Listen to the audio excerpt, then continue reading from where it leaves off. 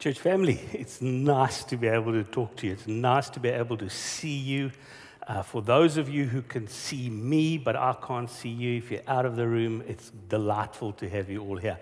It is always exciting for us to have our deaf community as part of our service. So welcome to everyone. I just want to say that next week is Mother's Day. Thanks, John, from all the men. Thanks, John. Next Sunday is Mother's Day. And you know what? If you've dropped out of the habit of coming to church live, if you've just, if you have to stay at home, that's fantastic and you should. But if it's just a case of, well, I've fallen out of the habit, why don't you use next Sunday, Mother's Day, as an excuse to come back? We've got a few empty seats, not a lot, but we've got a few empty seats, and we'd love to see you in person. So whoever you are, thank you for being here. And thank you for being part of those two exciting stories that we've just talked about. Those two big realities of life-changing interventions. And they're very well timed because this Sunday we're doing the second part of our Out of Slavery series, a series on money. And you know what, when you're a preacher and you have to do a series on money, one of the best things about it is you don't have to scratch around in Scripture to find places where it talks about money because there's a lot about finances in the Bible. And if you haven't had a chance, please will you go and listen to last week's sermon. It was preached by a guest preacher, Josh Houghton from Lake Point, and it truly is one of the best sermons I've ever heard on the absolute highest principles around Christians and their finances, about the fact that Jesus says it so clearly that you cannot serve God and money. And it really is a great sermon. And today we're wanting to take a practical step. We're wanting to take a step beyond that high-level theological outline. It's a good time to preach about money. I know some people think no time is a good time to preach about money, honestly, but right now is a good time. It's a good time because we are living in a time where finances are a very real struggle for almost all of us. That we, Corona happened and COVID happened, and you heard what Richard said about the care budget. And so it's a very real moment for us to kind of take stock and look at ourselves more closely.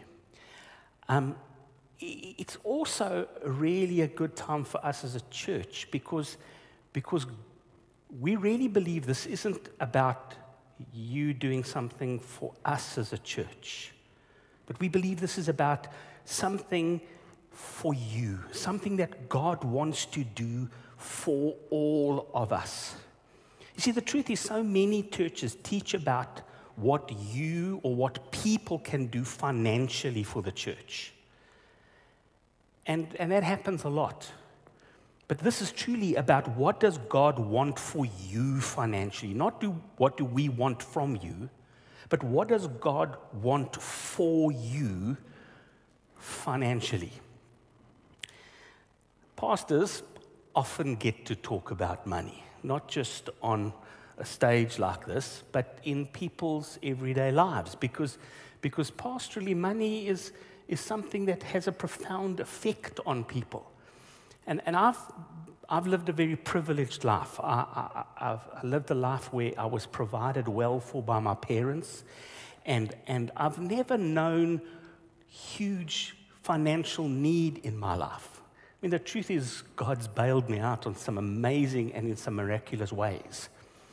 But I've ended up having such amazing conversations with people, and I've connected with individuals in my life that have helped me understand things about God and about finances that I wouldn't normally have encountered in my own journey. I want to tell you just 4 stories very briefly. The first one is about a businessman, a guy called Steve. And Steve was one of those people who would go to church, but who really did have that feeling in his heart that really when the church talks about money, all they want is something from me. And so he sometimes would grudgingly go to church, and he didn't like it when the church spoke about money. But he came regularly, and he was a good contributor in all ways. And then one day, Steve sold a business. And as he was preparing to pay his tithe, because that's what he believed he should do, he was about to do it online. He was about to go online and pay the money when he sensed God saying to him, you know what, Steve, this is too easy for you. You do this all the time. I want you to take this money in cash to the church. And, he went through all the normal. It's a security risk, it's this, it's that. But eventually he obeyed God. And he went to the bank and he drew a large amount of cash. And he took it to the church office. And when he came to the church office and he handed it over, he says it was like a weight lifted off of him. It was like God had freed him from that one thing that was always in the back of his mind as he gave. That I'm being forced to give because somebody's kind of pushed me into a corner. And it broke that thing in him that said, this is mine and I'm giving it to God. I want to tell you the story about Gladys. And by the way, these are all true stories. These are people I know. These aren't second-hand stories.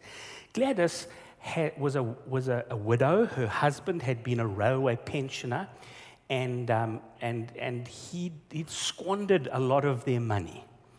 But he left her a tiny little wood and iron house in East London, in a suburb called Southernwood, which genuinely, by the time I knew her, was the worst street in East London. And I'm not making it up.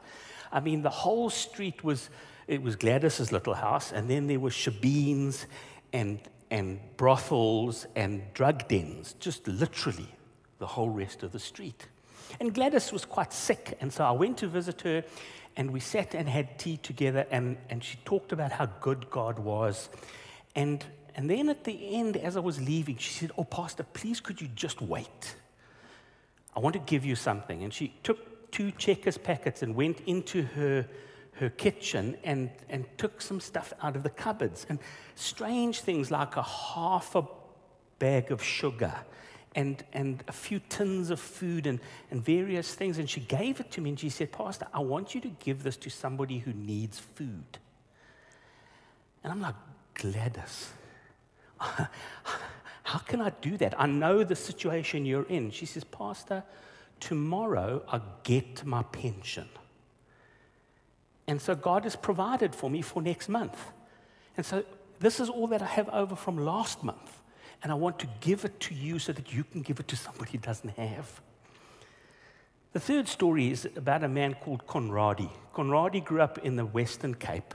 And he grew up in a family that was so poor that the boys used to share a pair of school shoes.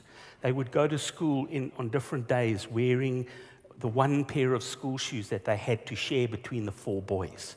Their family was that poor. And he told me that as a little boy, he used to pray to God and say, "God, when I'm big, please can I just have my own business, a Mercedes-Benz and a farm?" And they were just prayers of a very, very poor little boy. I met him when he was already old. And he owned one of the biggest insurance companies, was the managing director of one of the biggest insurance companies in the country. Him and his son own the biggest private collection of Mercedes-Benz cars in the country. And he owned 3 or 4 farms. And then there's a story of a young pastor who, as he entered into ministry, him and his wife made a decision that as long as they were able, they would live on one salary and mom would stay at home and look after the kids. And that was a decision they made. And one of the things they knew that decision was going to mean was that they'd never be able to send their children to university one day. They just wouldn't be able to afford it. They wouldn't have the money to do that. And so they went through life's journey, and God provided, and it was amazing. And then they moved towns, and their last daughter, who was in school, needed to go to a particular kind of school.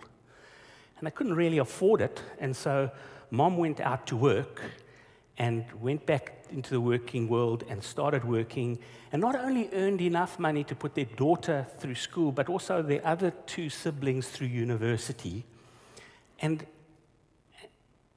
God was able to do that because He's God. They'd never imagined that would ever be possible. And they were okay with that.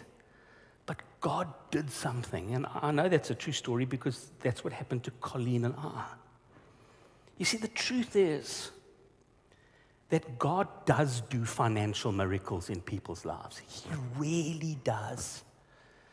But those big miracles, those miracles where people go from one kind of life to another kind of life, almost never happen in an instant. Oh, and I can tell you hundreds of stories of God providing in amazing ways in an instant. I mean, I can tell you lots of those. But that fundamental change of direction in someone's life financially, that often changes their life and the next generation and the next generation, is truly sometimes a slow miracle. It's the idea of certain principles being lived out and then God intervening in wonderful and beautiful ways. And you see, the truth is all of us are wired differently. All of us, some of us are wired to be business people and to be able to produce lots of wealth. And others of us are always just going to work for a salary. Some of us are just going to work for ourselves in a small business, and others are going to be, we're all wired differently, but we're all God's children, and we can all live by God's principles when it comes to finances. And so I want us to explore Scripture. And I want us to look at at 4 principles that I think apply to everybody as they journey with God in the area of their finances. And if you're going to use your Bible, maybe you've got a physical Bible with you, or you're going to look at the Bible on your phone. We're going to be in Psalms and Proverbs today. So Psalms and Proverbs are where we're going to be. Here's the first principle. And I have to say this, that and this is a risky thing for a preacher to say, if you don't get this first principle, the rest of the sermon is going to be a bit of a waste of time. Okay? I'm going to be honest with you. If you can't agree on this first principle, if you don't understand it and you don't believe it, then the rest of the sermon is going to be a waste of time. Because this isn't about being clever financially. For me, this is about the principles of God in finances, not only in our lives as individuals, but in His world around us. And here's that first bedrock principle. It's this: it all belongs to God. It all belongs to God. Folks, if you can't agree with that, then the other principles don't really count. You see, it says in Psalm 24, verse 1, the earth is the Lord's and everything in it, the world and all who live in it.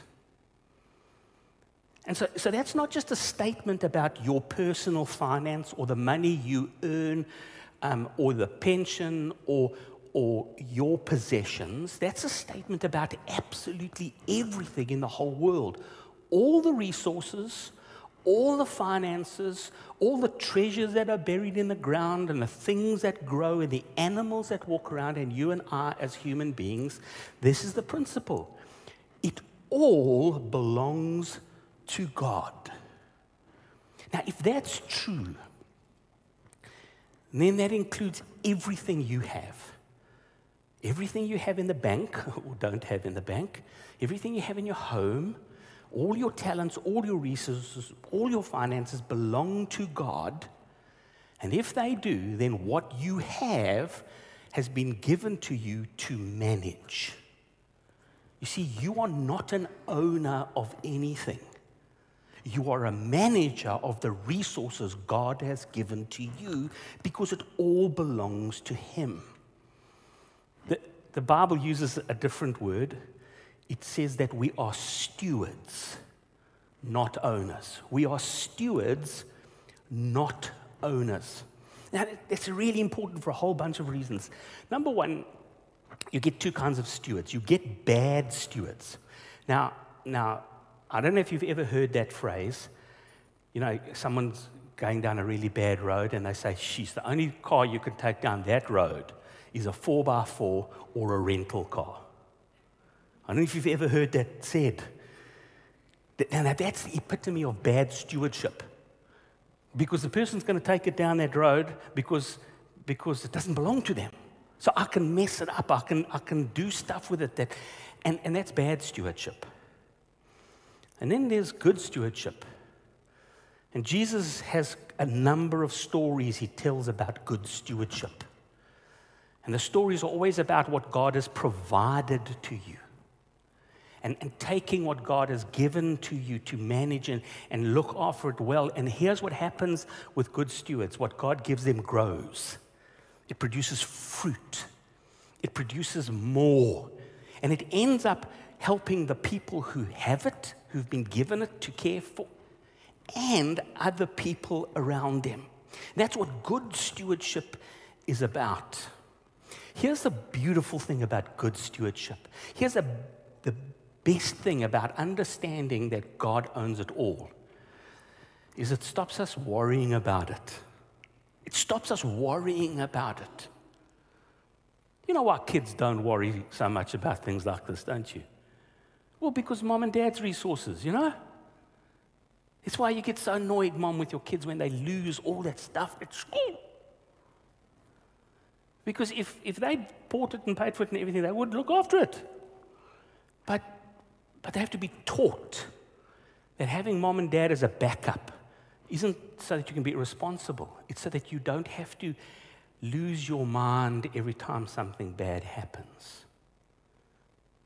And if you understand that God has provided your car for you and you have an accident or it breaks down, you're able to say, God, hey, God, our car broke down.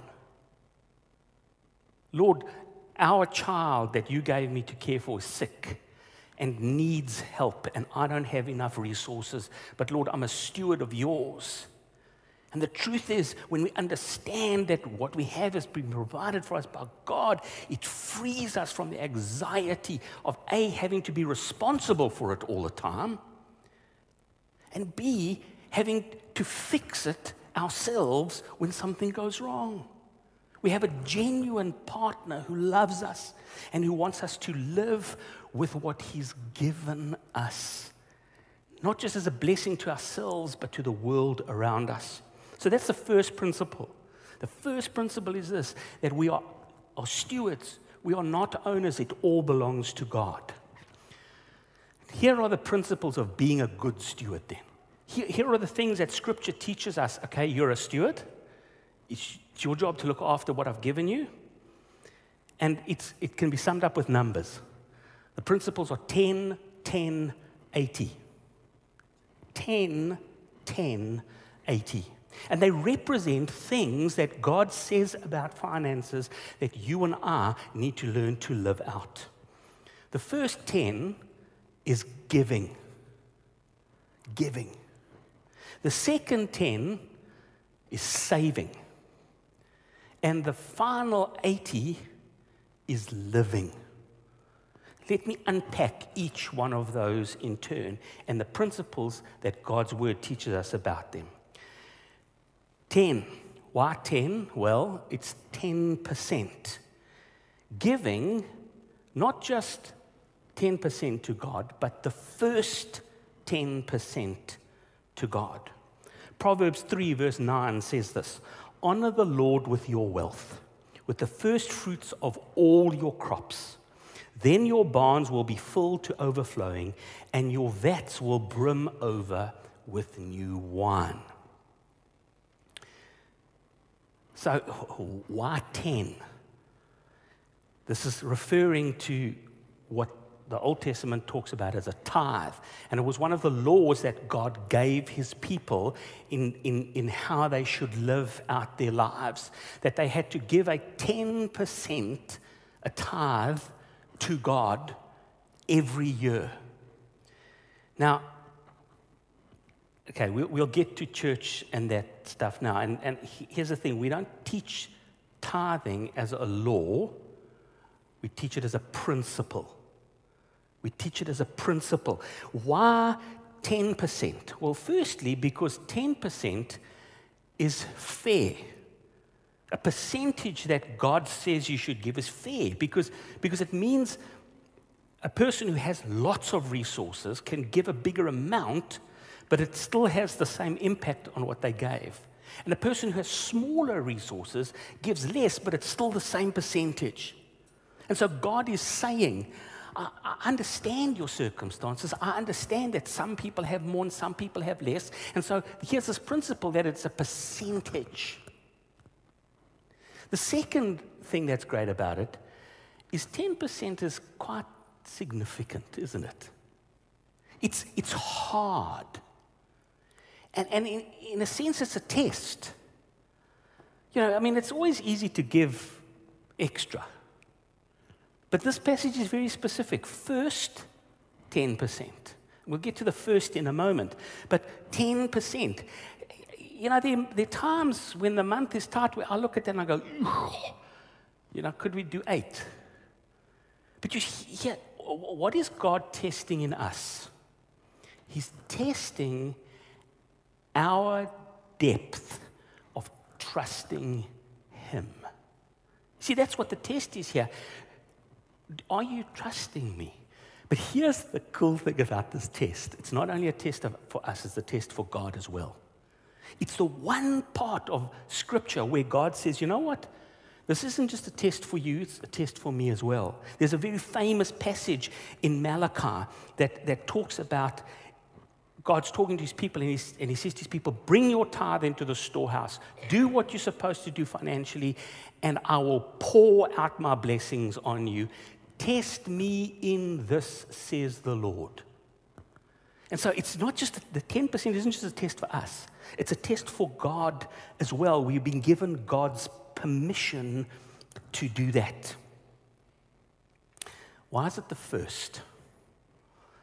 Because that's a big thing in this passage. It's the first fruits. Because it's that acknowledgement that this comes from God. This is not about what's left over. This is not about what I have and decide God needs. This is what God has given to me, and I give back to Him. Isn't it true that we automate what is important? You know, the big payments in your life, they're automatic, aren't they? The bond, that kind of stuff, it's automatic. And if we could learn to do that with our giving as well, it would change because it's automatic. Of course, God gets it. And the other things come after that. Maybe you're like me and you grew up tithing. I don't know how many of you grew up like I did. Get my 50 cents pocket money, and then Dad would say, here's a 5-cent piece, and that must go into the offering at Sunday school. How many of you, can I have an amen or two on that one? Who grew up with that? Yeah, Barry, at least you did. I did. And then I would be checked up on, did it go in that offering? Because, yeah, other people, not me. Those of you who've spent your whole life tithing, I think you can testify to this, that you'll never be able to afford to tithe until you do. You'll never be able to afford to tithe until you do. And then you discover that, this is amazing. And God's test here does actually work. Now remember, this is not a quick fix that solves my problems overnight. This is God taking us on a financial journey. Here's the second principle, the second 10. And the second 10 is this, saving. So the first 10% I give to God. The second 10% I save. Proverbs 21, verse 20 says this: the wise store up choice food and olive oil, but fools gulp theirs down. The wise store up choice food and olive oil, but fools gulp theirs down. Here's the hard thing about saving. Here's the really hard thing about saving. When are you going to start doing it? I mean, how many of us have said, I know I should save, but I'll do it when? I know that I should be putting money away, but when I get the new job, or when I get a proper job, or when I get that increase, we're always doing the when. Can I tell you when you're going to start saving? When it becomes an emotional decision for you. I know that sounds weird, but it's true. If I told you save 5,000 Rand a month for the next 3 months, you'd go, But if I said to you, listen, the doctor says your child's going to need an operation in 3 months' time, it's going to cost 15,000 Rand, save for the next 3 months, you'll do it, won't you? I want to tell you a story about a young lady, and I have her permission to tell the story. She's one of my daughters, Amy. Amy, money just went straight through her pocket. I mean, literally, when she was growing up, it was just, she had it and it was gone. And then one day she came to me and says, Dad, can I have a drum kit for Christmas?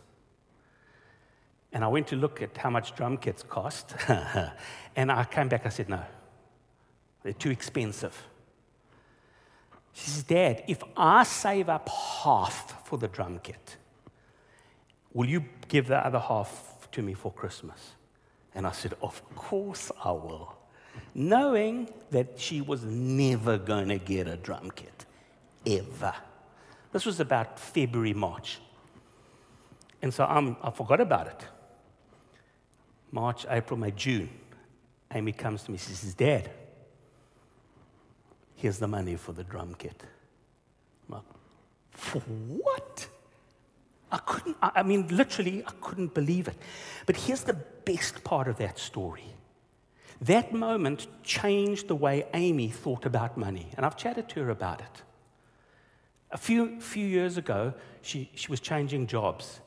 And she was very unhappy where she was, and she just wanted out. And I'm Amy, please, Amy, don't, Amy, wait until you found a new job before you start quitting. I'm being a good dad, hey? Come on, dads, you would have all done that. And she said, Dad, I can't stand it anymore. I said, but what are you going to do if you don't get a job? She says, Dad, I've got 3 months' salary in the bank. And I was like, whoa, wow. You see what happened? God changed her mind, and it's affected her whole life since then.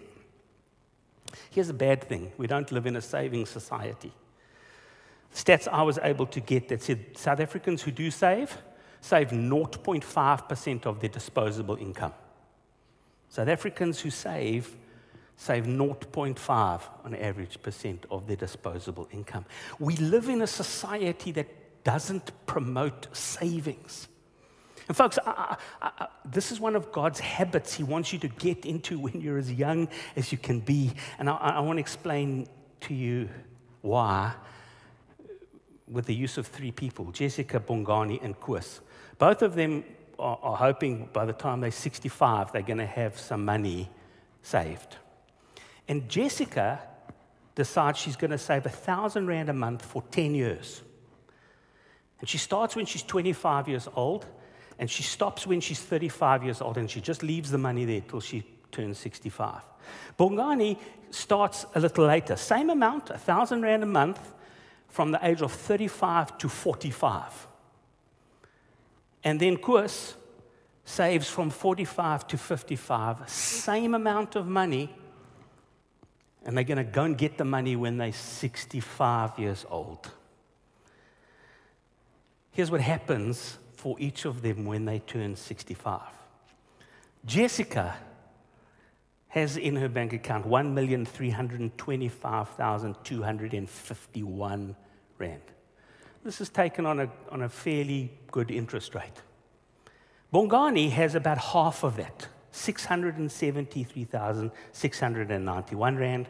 And Koos, shame, he's only got 342,479 rand. What happened?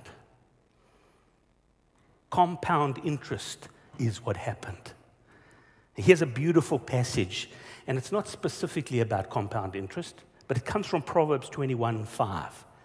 Steady plodding brings prosperity. Hasty speculation brings poverty. What a beautiful passage.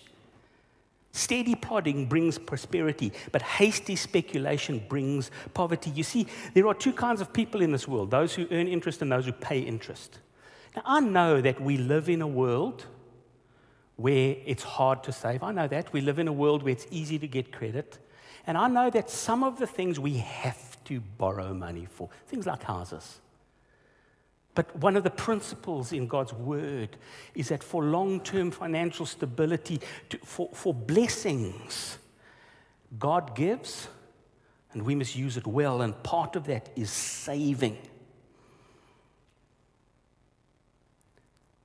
There are two types of people in this world: those who pay interest and those who earn interest.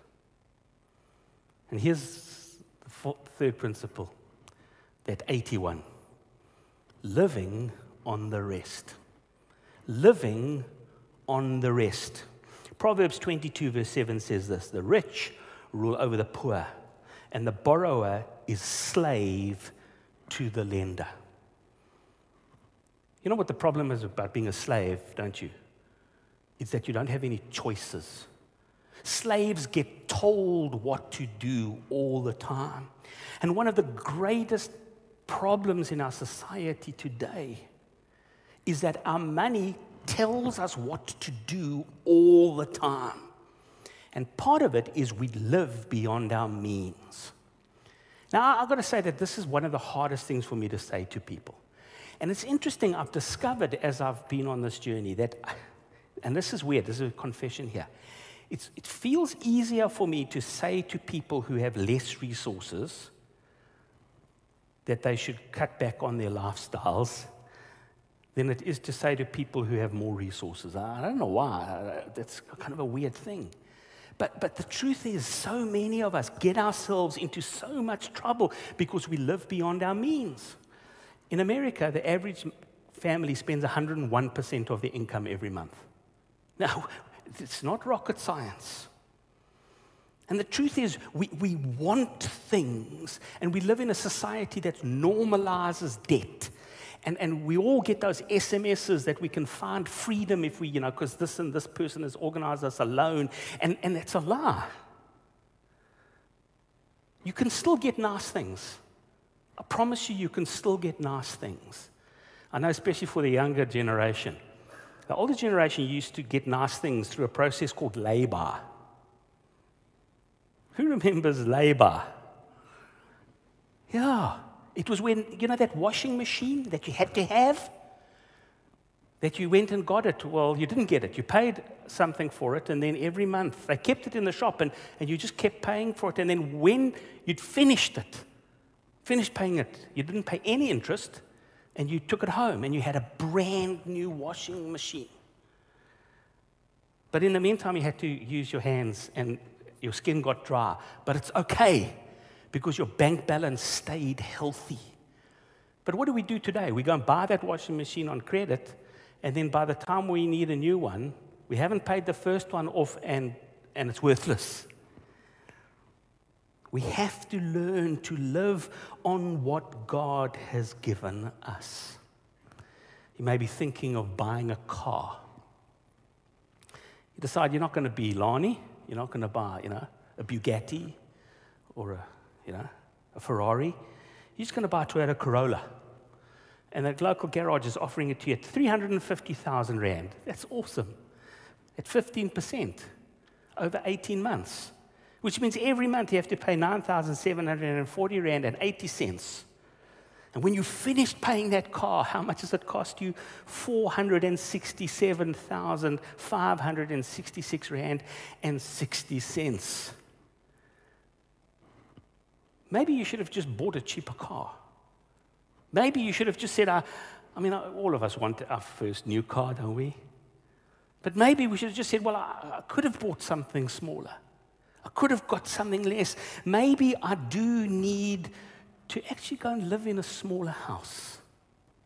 Maybe I do need to start living differently, because the principle is this: God has given you enough to live on. But you will never be able to give, and you will never be able to save if you live on more than that. Folks, this is really practical, and it's hard. And the truth is, I don't think I'm preaching to people who haven't made bad financial decisions in their lives. We all have.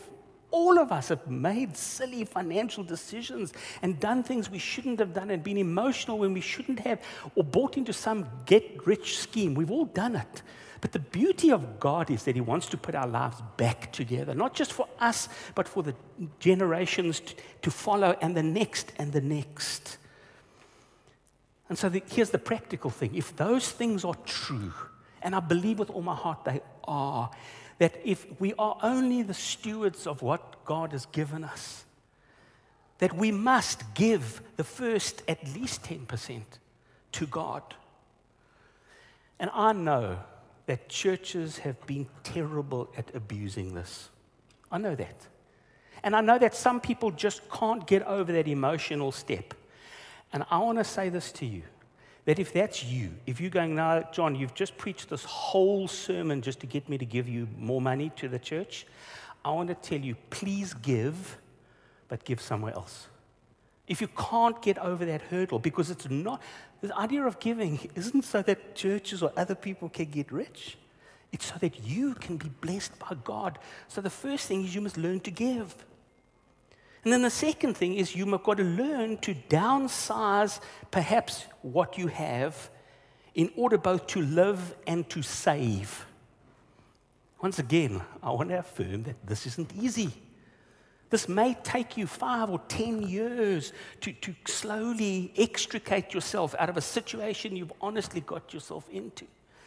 But so many of us do this because we want to give God all of us, except that one part. I don't know if this is a true story or not, but there's a legend that the Crusaders used to hire mercenaries to fight the infidels. And one of the things they did was they baptized those soldiers. They were often foreigners, they weren't Christians, and they would baptize them because that's what you're supposed to do before you send people off to kill somebody else, apparently.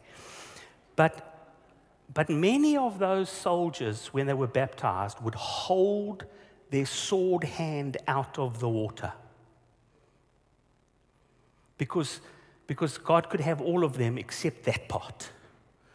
And I honestly believe that in the kind of society we live in today, so often we hold not our sword hand, but our wallets out of the water.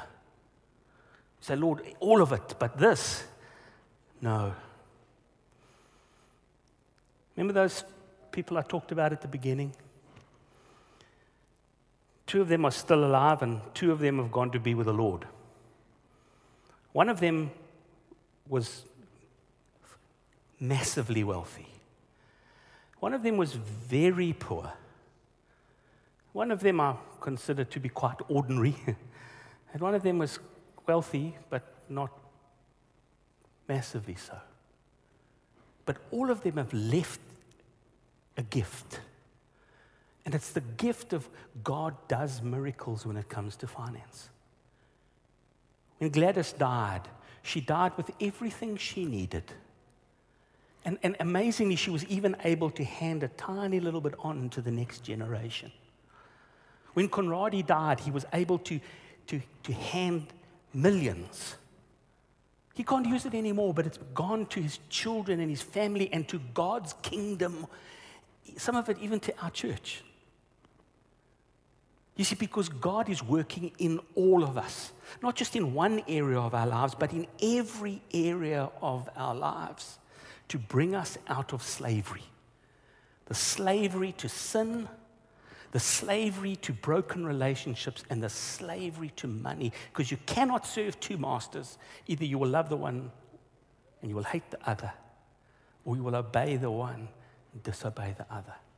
And God is giving to all of us freedom from slavery to money, because He loves us and He wants us to live as true stewards of everything He has given us. I'd like you to stand, and I'd like you to celebrate with me the gift of God. God, we just want to say thank you for this gift of being your stewards. Lord, as we put this into practice, Lord, won't you lead us to people who can help us in this journey? Won't you bring us into those conversations we can have? Because, Lord, we know we can't do this on our own. Lord, we ask for your blessing on us. Not so that it can be well with us, but so that we can live as true stewards of your earth and your gifts and your finances. Lord, we say thank you for what we've had and for what we give. We say thank you for what we can save and how we can build other people's lives up. Lord, thank you that the earth is the Lord's and everything in it, and that we get to partner with you in that. In Jesus' name, amen. Before you go, if you need to have a conversation with somebody around finances, I know that you can chat to Richard.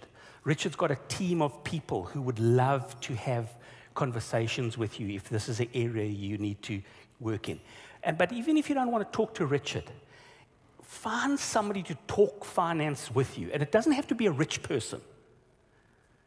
Some of the best conversations I've had isn't with rich people, but with people who have the right relationship with their finances. And so don't leave it here. If you need to have this conversation, please have it. But in any case, go now in the grace, mercy, and peace of God the Father, God the Son, and God the Holy Spirit. And all of God's children said, amen.